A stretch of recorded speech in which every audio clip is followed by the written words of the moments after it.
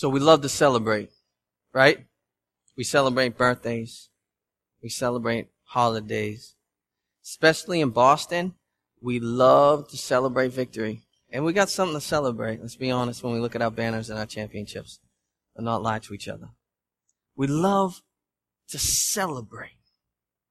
But the thing we were made to celebrate the most was God. And is God. It's Jesus. Jesus should be celebrated more than any other thing in our life. And we celebrate because Jesus has given us victory in our life. You act different when you're winning. You act different when you just got a victory. Anyone see Kentucky celebrate last night? They were relaxed, they were laughing, they were hugging, they were cheering because they just got a victory. When I went to the Garden, we got to go watch the 76ers play. See, why I wanted to go watch the 76ers play is because I thought the Celtics had a chance of beating the 76ers. I didn't want to watch them play Golden State. Because last time I took my daughter to the Celtics game, they lost. So I felt happy she was at the Celtics game, but I felt bad I brought her to a losing game. So I said, we got a shot with the Sixers. We get there. It was awesome because one of my fellow pastors, actually Matt Cruz's son, was playing on the court. And they dominated the other team. They're from Melrose. No lie, they hit 4 in a row from NBA range, 3-pointers. So we're going crazy up in the bleeders. Right? So we're celebrating that victory. He dropped down an NBA 3, then the Celtics start. And they were killing the 76ers. I'm yelling out, Luigi! If you haven't watched the Celtics, you don't know fan favorite Luigi. I'm yelling. Talia's excited. We're just having a good time. It's more relaxing when you got that dominant win, right? Everyone sit back. Matt Cruz's daughter had a popcorn bucket on her head. She was that relaxed. Like, you act differently when you're living in the victory. Now, in our spiritual life, there's some theology out there that would have us living defeated a lot. So when the gospel is wrongly based on our works, you always feel defeated. Right? Because if it's based on something that goes up and down, to and fro, if I feel good, if I feel bad, you're going to feel defeated a lot.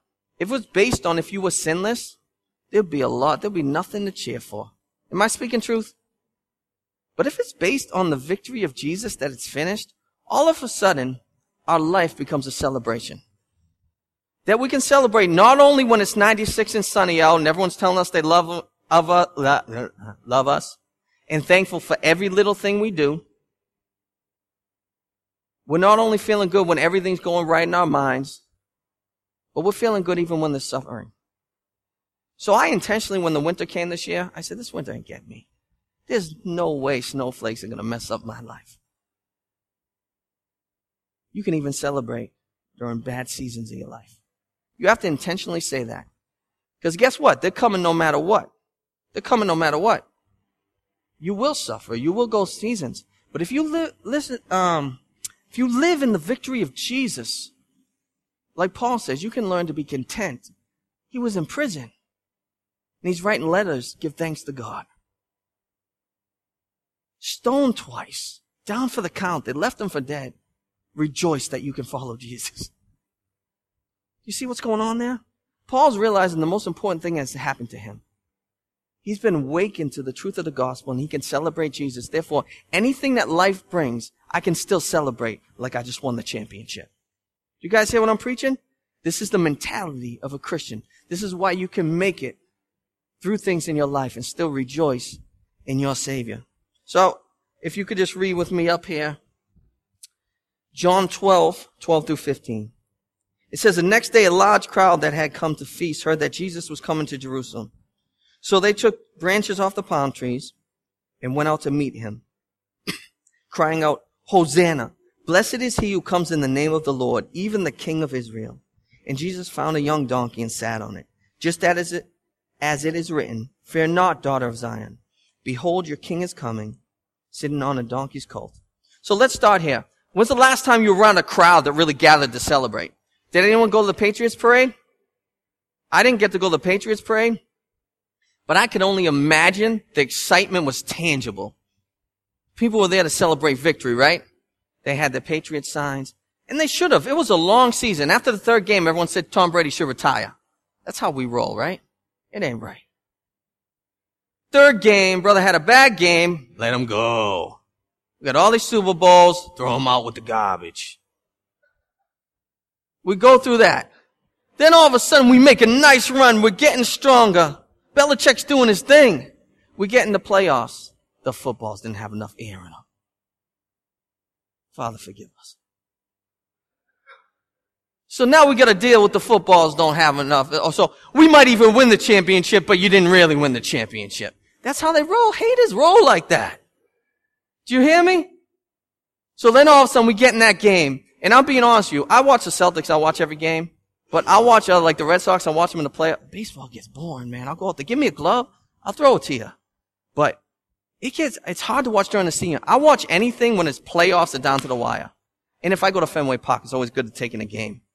But I don't watch the Red Sox as much, even though I love them. I don't watch the Patriots unless it's a big game. When they're playing Denver, I watch the chair against Dave and Sarah, and I watch in the playoffs. That's what happens to me. Like when everything's on the wire, that's when I watch the Patriots. So my whole family's watching a football game. We don't usually watch football games. I'm talking Kira's involved, Talia's involved. Everyone's serious. We think we're going to win, and then that stupid catch happens. And I'm remembering the catch when the dude had it on his helmet, you know? And I'm like, here we go. 1 yard line. Second down. I believe it was. A third down. We're done. They're going to run it in. Then the Seattle Seahawks, by the grace of God, made the worst call in the history of the Super Bowl. Right? And we're sitting there, and when it happened, I couldn't sit. I was just walking around the kitchen. We jumped up, Kira's chair and Talia's chair, and we're screaming. I could not believe it when the butler made the pick in the end zone. We went crazy. There was something to celebrate. So that's the tone that crowd was feeling. You know, you see Gronk celebrating. He needs to stop it with that dancing. But there was so much celebration going on. That crowd had gathered to celebrate. Now, so far above sports, so much greater than Tom Brady and Bill Belichick could ever be. Those people were gathered to rejoice in the Messiah that day. And you know how we all felt like we were part of the Patriots? Like we felt we went through Deflategate. We felt like we went through that. I was on the construction site. It was getting really weird. Like dudes are breaking out the text, like you see the rules. And I was like, this is getting too much. We felt like we went through Deflategate. So we felt connected to the Patriots. That's why we rejoiced. The crowd that gathered there today are people who have been healed by Jesus. Imagine you were a parent of someone and Jesus healed your child. Imagine you were crippled and Jesus caused you to walk. Imagine you were blind and now you saw because of Jesus.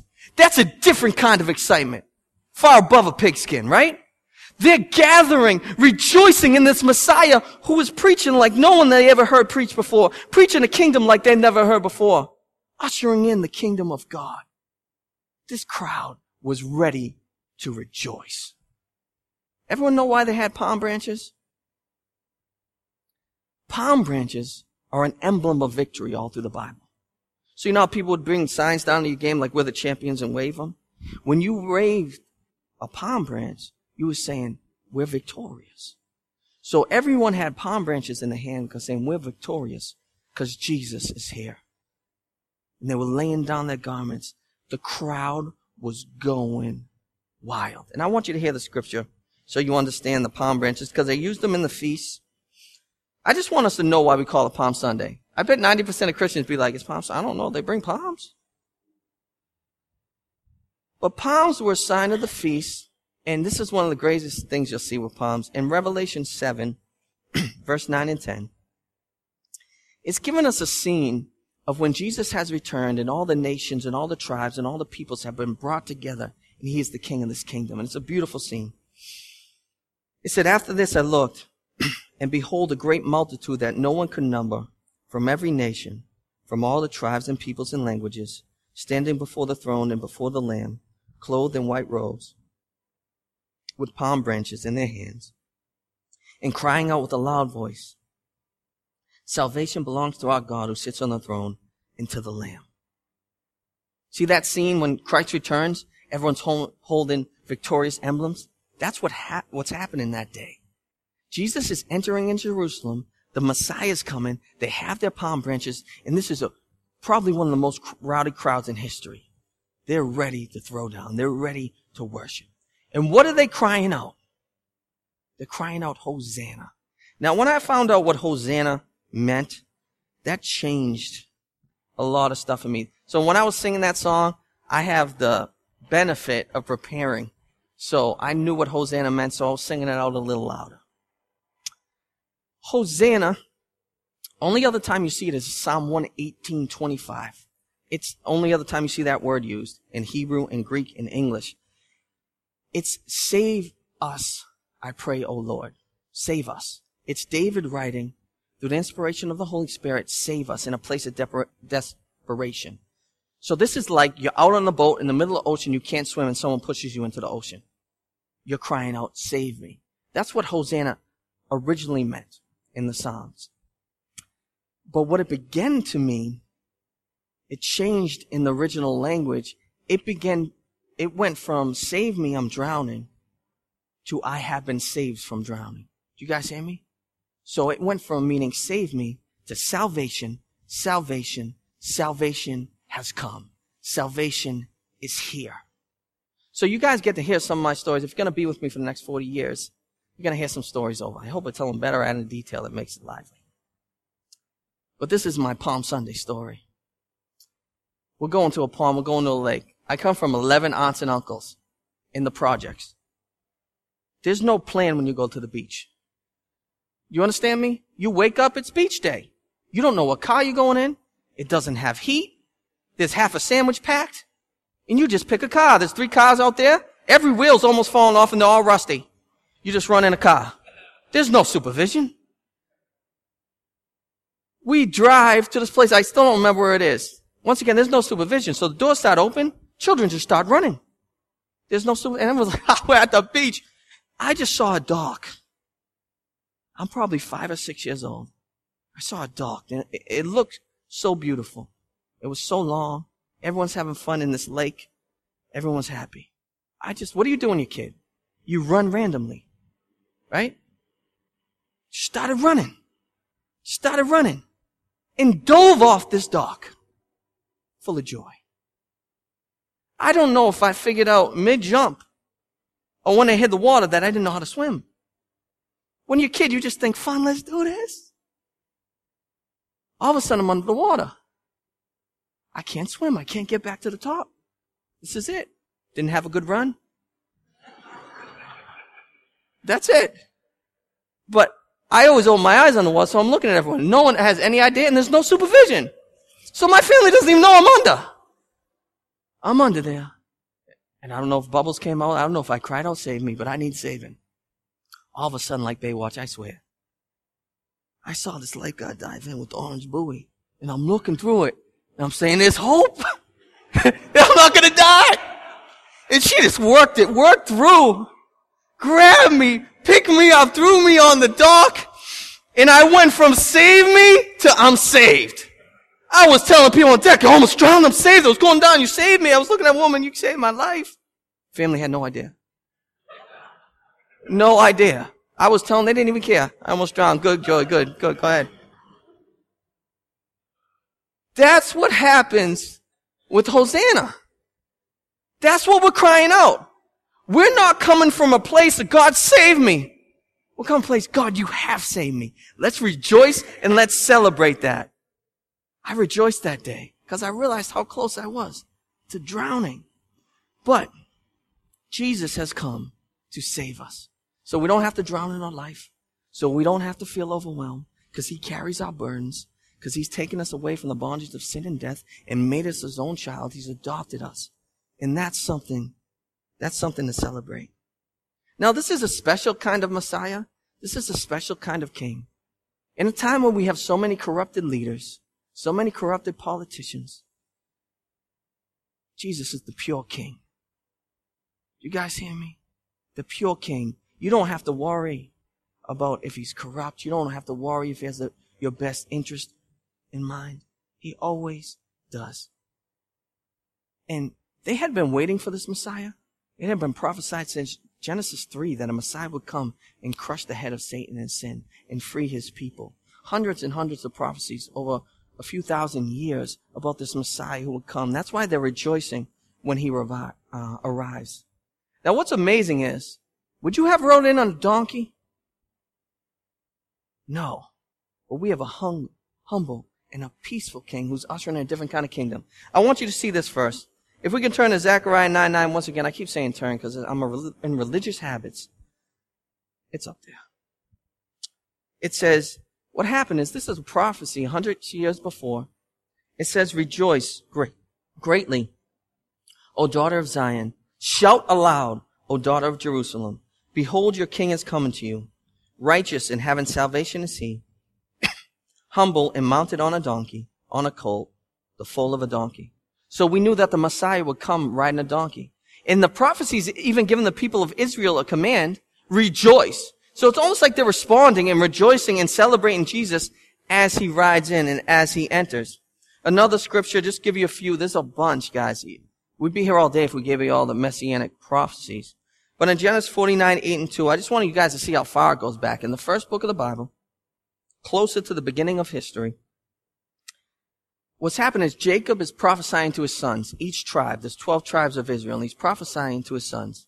And for those of you who don't know, you know how Jesus called the Lion of Judah? That's because he's come from the tribe of Judah. Judah was chosen especially that the Messiah would come through his tribe. So Jacob on his deathbed is prophesying to his son, and this is what he speaks over his son. He said, Judah, your brothers shall praise you, because Jesus is coming through your line. Your hand shall not be on the neck of your enemies. Your father's son shall bow down before you. Judah is a lion's cub. From the prey, my son, you have gone up. He stooped down, he crouched as a lion and as a lioness. Who dares rouse him? The scepter shall not depart from Judah, nor the ruler's staff from between his feet, until tribute comes to him, and to him shall be the obedience of the peoples. Binding his fool to the vine and his donkey's colt to the choice vine. He has washed his garments in wine and his vesture in the blood of grapes. His eyes are darker than wine and his teeth whiter than milk. So you see that even in Genesis, they're talking about the Messiah coming through Judah, and they're talking about how the donkey will be bound and all these kind of prophecies. It's important for you to know Jesus didn't steal a donkey. That just hit me in preparation this week. I'm thinking Jesus, Messiah, he takes what donkey he wants. But I said, that would be wrong. He's just stealing donkeys. How do you like the Messiah say he's going to ride into town and just steals your car? You would still feel that ain't right, Messiah. You know that? What happens is, Jesus chooses to ride a 1996 Toyota Excel into town. So if you're down here for the Wakefield celebration during the year, there's some child in the nursery crying out Hosanna or something the whole time. I don't know what's going on. Celebrating or something. You go downtown, they have all these unbelievable antique cars. There's like 15 engines on them. The wheels are popped up. People rolling. Just dudes all year. You can tell they're like, all year they've been just milking this car. They drive through. Everyone's looking at them like, you see what I did. You know how Jesus would roll into town on the Wakefield parade? In the car Natalie drove when I started dating her. I was mad at Joe Veck. It wasn't even safe. There was like duct tape over stuff. She could barely fit in it, and she's 5'3". It was just beat up Toyota. I think Toyota XL or something like that. It was just light blue beater. That's how Jesus would have came to the parade. He gets the donkey. Now I'm sitting down with my kids the other day and we're reading this story from the Message, and I'm saying, why'd he drive in? Why'd he drive in? Why'd he ride in on a donkey? I'm saying, because it's an animal of peace. They're like, yeah. I said, what if he rode in on a tiger? What kind of message does that send, right? What if he rode in on an elephant? Everyone pay attention to the elephant and not to the Messiah on the elephant. He rode in. Everything had purpose with everything Jesus did. Pastors and priests, when they rode into town, they rode in on a donkey. It was a sign to the people that they were a person of peace. And what Jesus was making a statement as he rode in on that donkey, he was saying, I'm a king of peace. My kingdom's totally different than your chariots and your domination. My kingdom is about laying my life down for my people. I'm a king who will establish eternal peace, and I will reign forever. Totally different king, a special kind of king who's bringing in this kingdom. Now, how did he bring peace? Some people ask that because we're in a broken world, right? You say, Jesus established a kingdom of peace. They'll be like, what are you talking about? People are dying. There's wars. There's terrorism. Let me explain this to you. First of all, the kingdom of God, and Jesus said this in Luke, we'll read this first. It's within. So Luke 17, 20 and 21, it says, being asked by the Pharisees when the kingdom of God would come, he answered them, the kingdom of God is not coming in ways that can be observed. Nor will they say, look, here it is, or there, behold, the kingdom of God is in the midst of you. The Holy Spirit has been sent through the work of Jesus into us as temples of the Holy Spirit so that the kingdom of peace and the kingdom of God lives within. Do you guys hear me? That's in one way now. We have peace because we have Jesus. We're able to be peacemakers because of that. Secondly, there'll be a time when the kingdom won't only be within, when Jesus returns. When Jesus returns, he will establish an eternal kingdom of peace. Well, he will destroy everything that is evil. He will wipe away death. He will wipe away sin. He will punish Satan eternally. There'll be no more crying. There'll be no more depression. There'll be no more anxiety. You won't have to lock your doors. Do you guys hear me? That's a different kind of peace. And he'll be the perfect king, governing us perfectly. And the kingdom of God will be established forever upon his return. So in one way, he brought a kingdom of peace that is within. Now he's the king of peace. In another way, we hope in a future peace when he returns to establish his eternal kingdom. Peace only comes through the gospel. And I want to just give a little gospel call here. I think people need to hear this. Here's my second story. You're going to hear every Palm Sunday for the next 40 years. When I was 2 or 3 years old, I forget. I just wasn't good in water, I guess. We were at a lake or something. I don't remember where it is again. And I'm told the story by someone else, by a friend. And I just sat underneath the water, over my head. Just sat there. I wasn't coming up for air. For some reason, I had no idea, as a little toddler, that I needed to come up above the water. This friend was looking at me, probably about 14 years older. I was about 2 or 3. What's wrong with this kid? He's got to come up in a few seconds. Then he realized 30 seconds go by, 45 seconds. I'm not coming up for air. So he reached down, he lifted me up, and I just took a breath, thinking, what's wrong with this kid? Jesus, for many of us, has already done that. We were drowning. Maybe we knew we were losing air. Maybe we knew we were unsatisfied. We knew we were sinful. We knew we were discontent. Jesus looked down as we were drowning. He picked us up. He grabbed us and he saved us. And that call is for everyone. Do you guys hear me? If you're someone who has not put your faith in Jesus Christ and you are drowning in your sin, you're drowning in the consequences of a life lived in disobedience against God, you can put your faith in Jesus today. It says in Romans, if you believe in your heart and confess with your mouth the Lord Jesus, you shall be saved. It's simple. It's grace. It's a gift. If you have not put your faith in Jesus, put your faith in Jesus today. Enjoy that victory. The gospel is about living in response to the fact that the victory's already been won. I want to give you a few examples. Do you know why we sing Hosanna? You know, because I told you. But we sing Hosanna because it's already finished. That's why we can celebrate. Every worship song we sing, not because we have to finish it, because Jesus has finished us for us. So even when we sing, it's in response to victory. You know why we love our neighbors, even the irritating neighbors? That we're called to love. You're called to love them. Love your neighbor and your enemy. You know why we can love them? Because Jesus first loved us. So he's already loved us as his enemies. We should be loving our enemy. I know that's tough, but that's what distinguishes us from the rest of those who reject Jesus. is that we're called to be peacemakers and to love our enemies and be kind to our neighbors, even when they're not kind to you. You're just like everyone else who doesn't know Jesus if you're nasty to your neighbor. The greatest commandment, one of the greatest commandments. We obey God because he has written his law on our heart in victory already. So God said, I'm not writing it on tablets of stone anymore. I'm going to write the law, my law, on people's hearts through the power of the Holy Spirit on their heart. So the law is written on their heart. That's why we can be victorious and obedient. You need to live in victory that you're already forgiven. Because many of us, and I need to say this over and over again, we try to earn our forgiveness. So we think we need to beat things to get better and then we'll have victory. No. You are sanctified and walk in more holiness when you realize Jesus already had victory. Do you guys hear me? You need to understand the victory is won. You are loved. No one will ever take you out of the arms and the hands of God. And that's why you can obey. That's why you can love. And that's why you can live your life for the glory of God.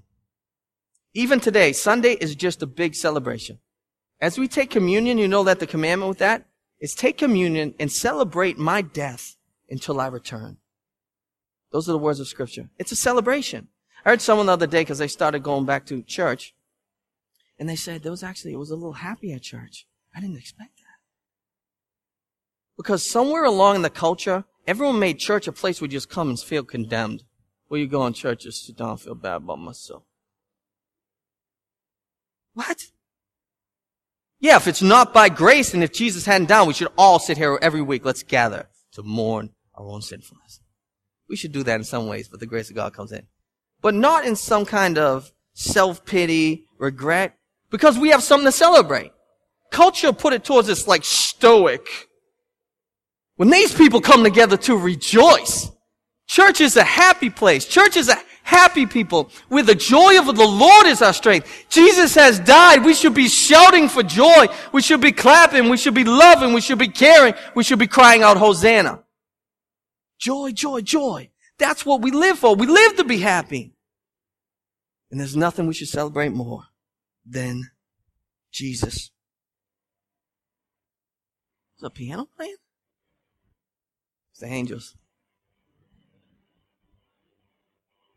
And finally, do you know why we sing out Hosanna in the highest? So that's a little remix right there. Hosanna in the highest goes even further. And I loved learning this week. Hosanna in the highest is not only us crying out Hosanna in Wakefield at 27 Quarter Street. You know, we get so caught up in our little world sometimes, we don't realize how cosmic everything is. When we cry out Hosanna in the highest, that's saying Restoration Road rejoice, Genesis and Woburn rejoice, another church rejoice over in Saugus, another church in New Hampshire, plus all the heavenly hosts and the angels. It's saying everyone in the cosmic realm, Jesus is Lord, He's rescued us, it's finished. That's Hosanna in the highest. That's what it means. Everyone gather because we're surrounded by so great a cloud of witnesses.